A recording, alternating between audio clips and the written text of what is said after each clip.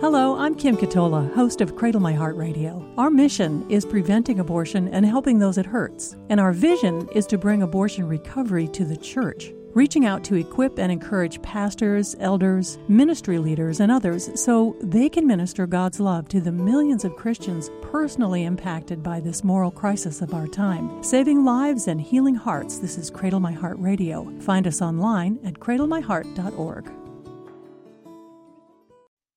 Where can you find God's voice in the noise on reproductive choice? For over 1 million women and men each year, the question goes beyond politics to become much more pressing and personal, both before and after the choice. And we are called to love the little children just as God does. Listen to Cradle My Heart Radio with your host, Kim Katola, speaker, writer, and broadcaster, sharing God's truth to prevent abortion and help those it hurts. Learn more at cradlemyheart.org. I hope you will visit and find all of the resources that we have endeavored to put there for you, because trying to research the issue of abortion has never been more challenging. My road from abortion and recovering abortion, my road to faith, which was really, that was the big challenge for me, was faith because of the abortion in my past. All of that unfolded as I was pursuing my career as a broadcaster, which involved being a researcher. And back in the day, 20 years ago, it was actually a little bit easier to find good, solid information about abortion. Although anyone who managed to tell the truth was immediately smeared by the abortion industry as junk science, what they used to call it. Fake news, we would call it today. But you could still find the truth. It's even more challenging now. And one of the statistics that I was always that I was very, very surprised to find, and that I think others always find surprising if they don't know it, is that abortions as practiced in our world today for the cases of rape involve less than 1% of the abortions that are performed. And yet, abortion proponents, pro-abortion viewpoint, talking points includes weaponizing victims of rape as, being the reason why abortion needs to remain legal for the 99% of rapes that have nothing to do with the crime and personal tragedy of rape. So we're going to dig into that today. And I'm very pleased to have our guest, Rebecca Kiessling, to help us navigate these waters, because I've never met anyone better at doing so. Rebecca is an international pro-life speaker, attorney, wife. She's a mother of 5, and she's founder and president of Save the One, as well as co-founder of Hope After Rape Conception. Rebecca, welcome to Cradle My Heart Radio. It's so good to speak with you again. Thank you. And I will say, to your credits, you also really persuaded me that the idea of exceptions in laws against abortion, exceptions for cases of rape and incest, have no ethical basis in the pro-life worldview.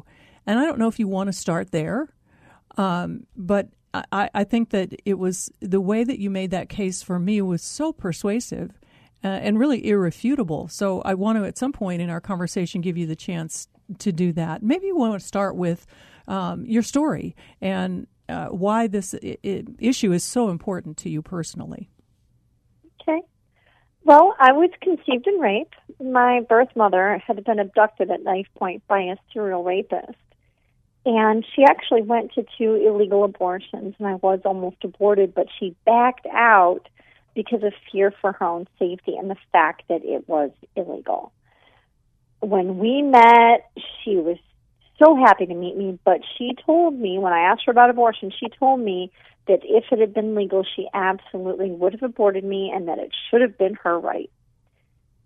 She maintained that position for the next 6 years and then changed her mind about abortion, and now decades later, we're both thankful that we were protected 4 years before Roe was decided. I was born exactly 3.5 years before Roe versus Wade.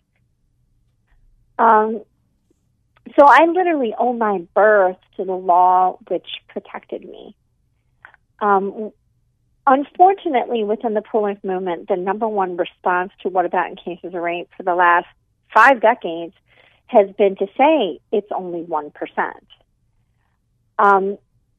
And that's hurt some politicians, when they've kind of, diminished the instance and, then they accuse them of not caring about rape victims. And then from our perspective, it's like, well, what percentage do we have to be before we matter? I mean, Asians are only 1%, Muslims are only 1% of the population, but we have our Bill of Rights to protect, as it says in the Bible, the least of these, right? And we have this principle in the law that you do not punish innocent people for someone else's crime.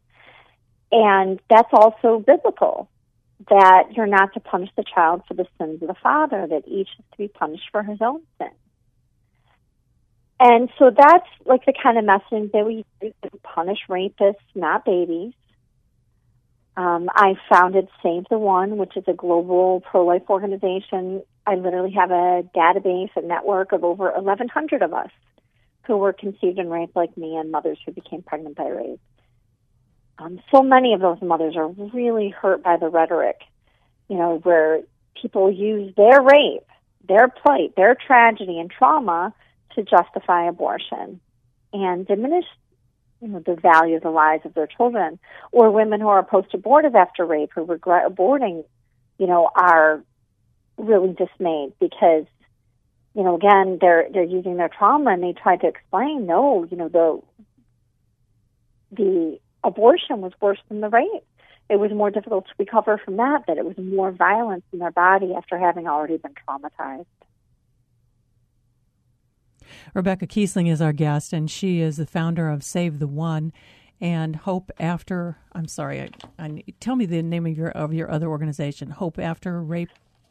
Yeah, Conception. And that's now just we're really doing all of our work through Save the One now. Okay. Well, and one of the things I wanted to talk about today, Rebecca, is helping clergy to understand and maybe even to be sensitive to not citing that 1%. Whenever I cite it, I try to emphasize that it is a crime.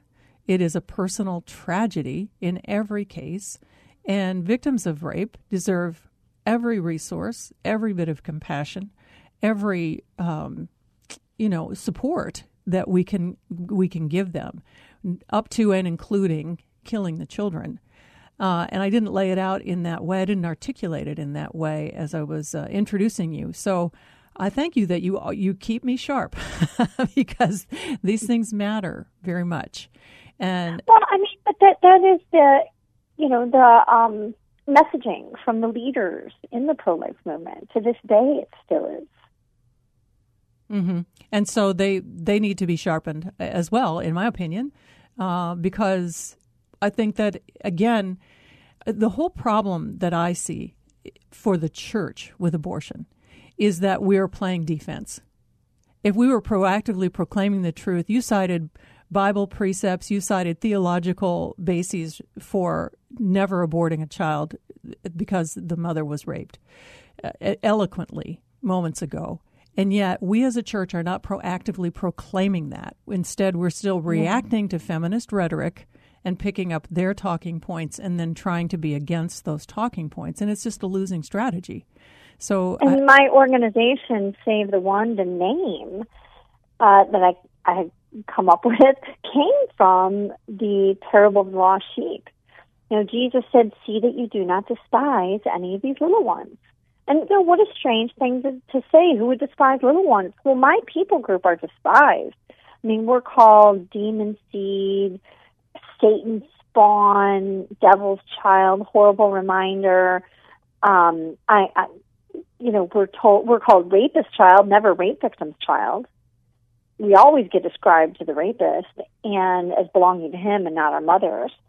And then I've been called rape trophy. I've been told if I cared about my birth mother at all, I would have killed myself a long time ago. I mean, really, really horrible. We are despised, and we're systematically targeted for destruction in the law globally.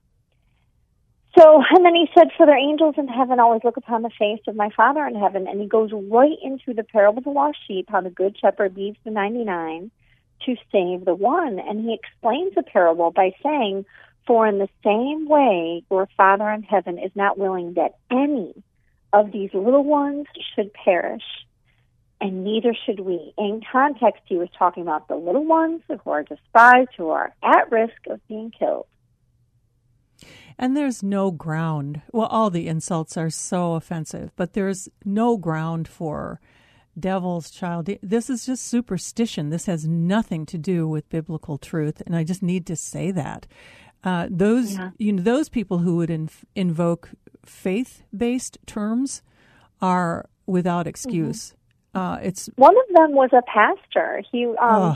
Bishop Paul Morton Jr. at a conference of a couple thousand pastors. He got up on stage and he said that he denounced the Democratic Party for the position of abortion, but he said they were taking it too far. And he's like, "You mean to tell me a woman's pregnant with a demon seed?" And he said it again, a demon seed, not what God created. Like, not what God created. Like what? So the devil now has the power to create life. That's just so messed up. Yeah, where in the Bible does it say that? It's so wrong on every single basis. I know you want to help clergy, and I do too. That's my heart. We're not here to bash. We're here to equip and encourage. And so, but I want to give you the chance to talk about this whole thing for Roe v. Wade and the basis being a lie that Norma McCorvey had been raped. I don't have a link for that in front of me, but I have researched it in my book, Cradle My Heart, Finding God's Love After Abortion, and you may be a little quicker on your feet with it. That's the truth, isn't it, Rebecca? She was not raped. Yeah. They simply said that would play better in court, right?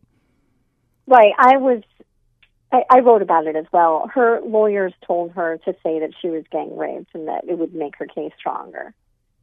Yeah, and by the way, I only learned this after her daughter came forward. She gave birth to a daughter in that case, and it still went up to Supreme Court. I found out when her daughter was interviewed, which it was on national news. I knew that the trial date was exactly 2 months before my birthday. The hearing in Roe versus Wade at the trial court level was 2 months before my birthday, May 22nd, 1970. I'm sorry, 10 months after my birthday. I was born July 22nd, 1969. Her daughter was born a week later. Mm. She was born like June 1st. She was full term when she went to court seeking an abortion. That's not in the footnotes. You won't see that in Roe v. Wade, that she was full term, and that you won't even see that she gave birth to a daughter, because they'd prefer to dehumanize, because as in war, it's always easier to kill the enemy when you dehumanize them. Well, and the obvious implication for those who didn't catch it is she didn't have an abortion. This woman who was the face of legal abortion empowering women never had an abortion, and her handlers and the people who took that case to the Supreme Court knew it couldn't be settled in time for her to have an abortion. Therefore, they exploited her. I can't come to any other conclusion. Well, what's interesting, though, is that under the trimester scheme that they came up with in Roe v. Wade, she would not have even qualified. Yes. For an abortion. Yes. Because she was full term. Yes. It's people really should read the history of it. Read Bernard Nathanson's book, Hand of God, about the propaganda and the fake news that he and Larry Lader created for that Supreme Court case. If you peel back the curtain, you will never support it, because it's a house of lies from start to finish. And so how do we open the eyes of clergy? Not necessarily along these lines, but they're more likely to be faced with a hurting individual, maybe a woman who's been raped and now she's pregnant and she comes to her pastor, and he stands in the gap. And I know that this is not, theoretical. You have really encountered these situations, and you've talked with people. Yeah. Who've encountered these situations. Maybe some do's or don'ts, or what's helpful, or how does the pastor proceed? And I wrote on the subject. So if you literally can just remember my name, Rebecca Kiessling, and you Google Rebecca Kiessling clergy, you'll find the article I wrote on the subject. We'll link that in the podcast notes too also. Okay. So we had several women in my organization who went to their pastors, and their pastors gave them the green light for abortion. In one instance, she had the abortion, and the others they didn't. But we find over and over again that it's a lot more common. These women actually wrote about it. Many others in our support group said that their pastor said the same thing, gave them the green light, that God will forgive you. And we believe in forgiveness, of course, but if a woman went to her pastor and said she wanted to, commit murder, or she wanted to, commit adultery, is his response going to be, well, God will forgive you? No, of course not. So it shouldn't be the same when it comes to abortion. I think it's important, not just when a woman comes and is pregnant by rape, but just regularly. There are people, sitting in the pews who are hurting. People like me who are conceived in rape, who, want to know, like, who am I? Why am I here? What is my value, identity, and purpose?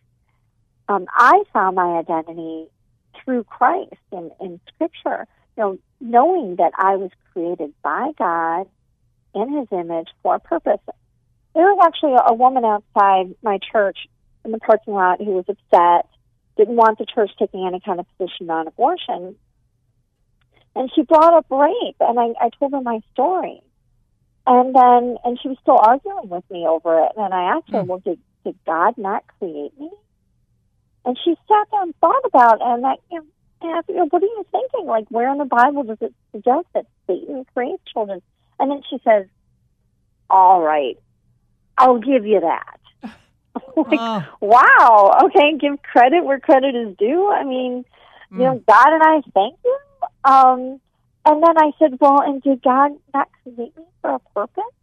And then again, she stopped to think about it, and then she responded by saying, I just think that God creates some children for the purpose of being aborted. Wow. So not biblical. So not biblical as to just be something else, anti-biblical. Wow. And so I think it's important for pastors to teach this, that every child is created for a purpose, whether they were conceived in rape or adultery, or a single, fornication, a single mother, out of wedlock, any situation, an underage child, interestingly, I'm a family law attorney, and shortly after becoming an attorney, in Michigan, they changed the Paternity Act to the Parentage Act. But the legal definition of child remained the same, child born out of wedlock. And in the 70s, it had been called, before they changed it to the Paternity Act, it had been called the Illegitimacy Act. And the legal definition of the child born out of wedlock was illegitimate child. And we stopped doing that. Well, you think that's bad. In the 30s, before it became the Illegitimacy Act, it had been called the Bastard Act. And the legal definition of child in Michigan, and I know many, if not all, states around the country, was bastard. That was the legal definition of that child. And we stopped doing that. But, in the Bible, Jesus, he was the least of the least. I mean, Mary was brought into town and in the middle of the night, and there was no room at the inn. Well, this was like the census was going on. All of Joseph's family should have been there. There should have been some family that they could have stayed with, right? But they weren't welcome, and they were not married yet. Right. He wasn't supposed to marry her until after Jesus was born. So Jesus fit that definition, and illegitimate. And so he knows what it's like to be looked at as the least of the least. And pastors need to teach that. There's a lot of hurting people who were like me, who need to know that their lives matter, that they're valuable. And so then when a woman becomes pregnant, she's, by rape or any other difficult circumstance, she's already heard the message, that that this child matters, this child's valuable, this child is a gift from God, her baby is a child of God, not a child of adultery, not a child of rape, not a child of, polygamy or whatever else is going on around the world. Right. And her child. Right. So when a pastor would green light, and let's talk about the dynamics in play there. There may be ignorance. Really, he has not really thought it through. I don't think seminaries teach very much about abortion dynamics, and probably not this aspect of it. There may be ignorance. There may be the desire for a quick fix. He feels overwhelmed. This is too complicated a problem. What am I going to do? Help her have a baby and raise a baby? I can't suggest that because I know I can't do that. So yes, abortion. Or is it, sort of this counterfeit compassion, like she's really hurting and this will help? I mean, there's just what is the mindset? So, and the reason why I want to pinpoint the mindset is because that may help us, find answers and alternatives. Yeah. It's interesting you brought that up about what are we going to do to help raise a baby. In my organization, there are women who became pregnant by rape and left their church because of the lack of compassion. Sure. And then there were other women who their church did a baby shower for them, did a fundraiser for them. The church, wow, what a concept, right? Yeah. That's awesome. Yeah, or where the elders got together and decided to give her some financial assistance. Mm-hmm. So, yeah, there are, there are churches that really get it right. Right. At the very least, if you feel like you're ill-equipped to help under those circumstances, make sure you're connected to your local pregnancy resource center.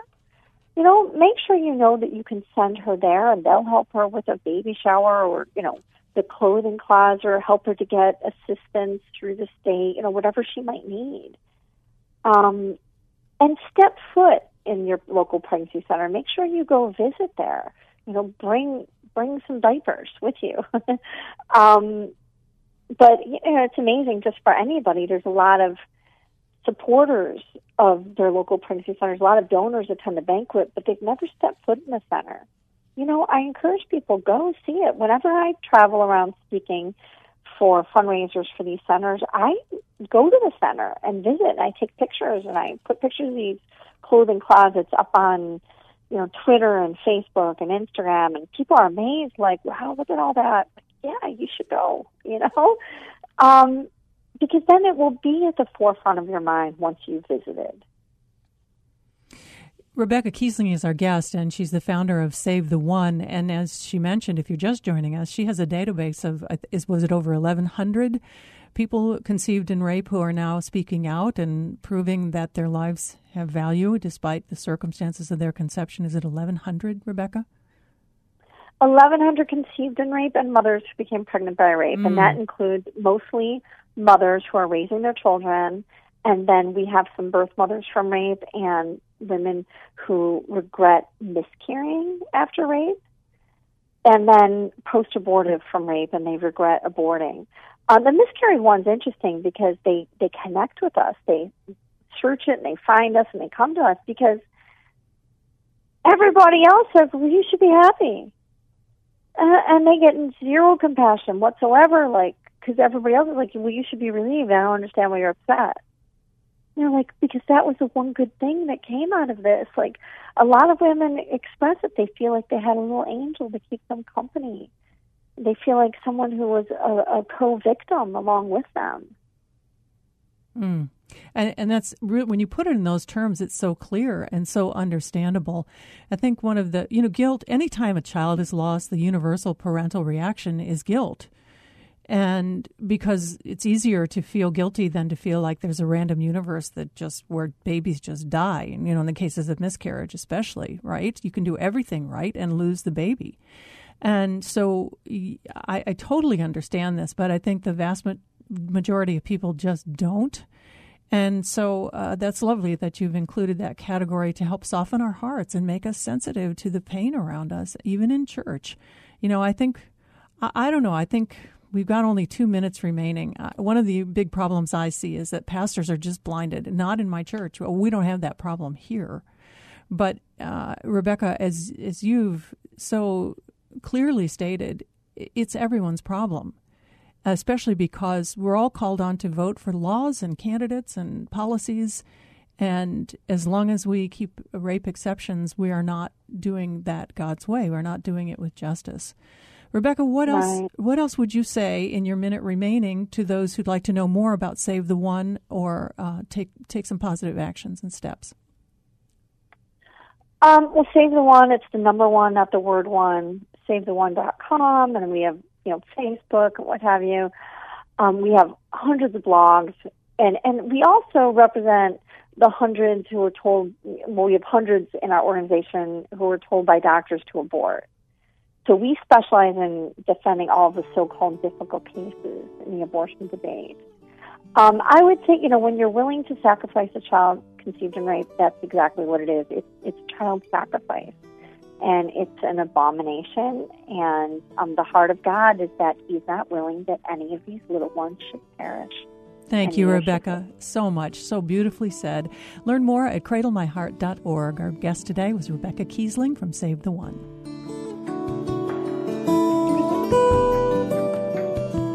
This is Cradle My Heart Radio with Kim Katola, preventing abortion and helping those it hurts. Please get in touch with Kim. Find out more at cradlemyheart.org. You can listen to the podcast on all platforms.